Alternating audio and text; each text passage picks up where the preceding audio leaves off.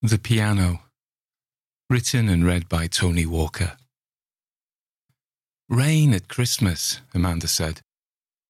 The letting agent turned her head. It's not quite Christmas. Maybe we'll get snow yet. The woman stood at the top of a flight of worn sandstone steps that led to the front door of the old house in Abbey Street. As we climbed, the cathedral bells pealed out. Practising for the Christmas service, I suppose, I said, following them up. We first viewed the house on a damp dog day in early December. Drizzle and darkness wreathed Carlisle. But I hoped there was still time for a winter wonderland.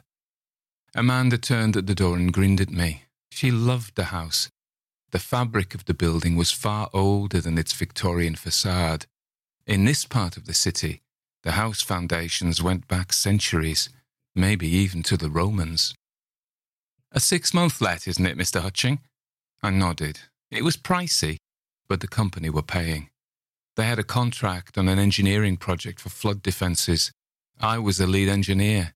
Not the choicest job in the company, but I'd volunteered because I was born in Carlisle and not been back since I left aged 6. She struggled with the key in the lock. The letting agent, a red-headed woman in her mid-40s, said, full of character, finally getting it open. As we entered, the house had a presence. A hush inhabited the vestibule like the place was a concert venue waiting for the performance to begin. In the hallway, Amanda glanced around, head tilted up, eyes wide. It was old, Dickensian almost. A picture hung on the wall. Who's that? Amanda pointed. The current owner's grandmother, the agent said. She looks miserable. I grimaced. Amanda always had spoken her mind. The grandmother was a piano teacher, the agent said, as if that explained the woman's sad expression. Then she changed the subject. You know it comes furnished. I nodded. Amanda stepped up to the picture. On second thoughts, she looks very gracious, very refined. The agent either didn't hear or preferred not to answer. Behind the woman's back, I hissed, I bet the house is haunted. Amanda laughed. She had the Christmas tree up 3 days after we moved in. I'd had a soggy day on site, and when I arrived home, she gave me a glass of mulled wine and a mince pie. The tree sparkled. I looked at Amanda, and she was so happy. I was glad. She had been so sad since she lost her mother. It was nice to see her smile again. That night, I heard piano music. I lay in the dark, and Amanda knew I was listening because she said, Is that from next door? Must be. Or you've left the radio on. No. Anyway, the piano sounds out of tune. Must be the neighbours having fun. It's 3 a.m. Party animals. Party animals playing Chopin. I laughed. Then we slept. 3 nights later, I sat bolt upright in the dark and woke Amanda. She put her hand on my arm. What's the matter? I thought I heard someone downstairs. Surely you locked the door. I did. Then there's no one in the house but us. There can't be. Piano music started again, a cascade of notes like snowfall, but still with that dissonance. Out of tune again, Amanda said. Those crazy neighbours, I joked. Amanda replied, It's in this house, and you know it. When I woke before dawn, it was snowing. Amanda had left the curtain open, and the flakes fell, illuminated by the mock-Victorian street lamp, onto the genuinely Victorian cobbled street out front. I could still hear the piano, soft, beautiful, full of longing. After that, the piano music came every night, but it was so sad and mournful. I think her heart's breaking, Amanda said. I was hanging a bauble, a glittering mouse with a sword on the Christmas tree. How the little thing sparkled next to the golden deer's head. I stood back, admiring my work. Amanda was next to me. I love that you still get excited by these things. The tree gleamed. The baubles turned. I pointed. There's a draft. It's an old house. but it was the spider that gave it away. A giant wolf spider, the kind that comes inside from the cold when the year is turning. Amanda stepped back, hand to her throat. What a beast! The spider scuttled through a tear in the wallpaper.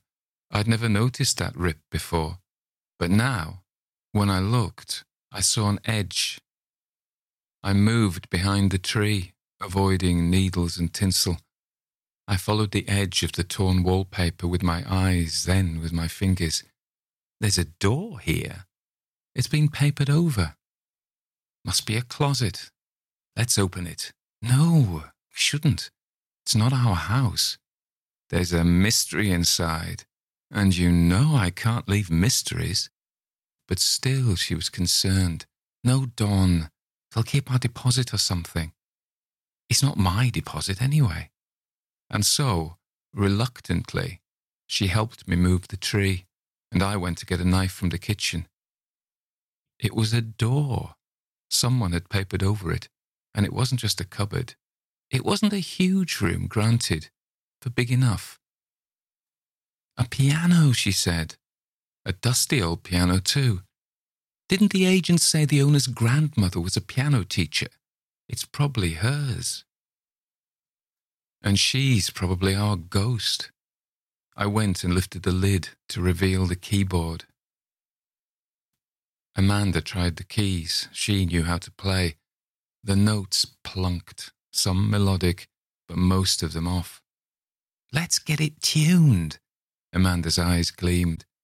I thought you said we shouldn't mess around with things. She laughed. The owner was fine about it, pleased even.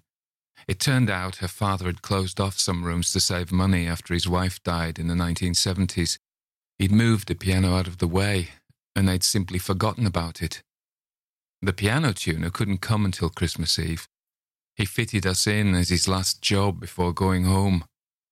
After we wished Merry Christmas to him and his family, Amanda gave me a personal concert, sitting on the piano stool, playing Schumann and Chopin and Satie, all by candlelight and the soft, quiet sparkle of the Christmas tree lights. Outside, on the darkening street, the rain turned to snow. That night, the playing woke me again. Amanda lay quiet beside me. She reached out and stroked my arm. I said, she doesn't seem to mind we messed with her piano. Amanda listened. Note perfect. I think she's pleased. The new tenants came for a look around before we left. I was standing there in the hall when they entered.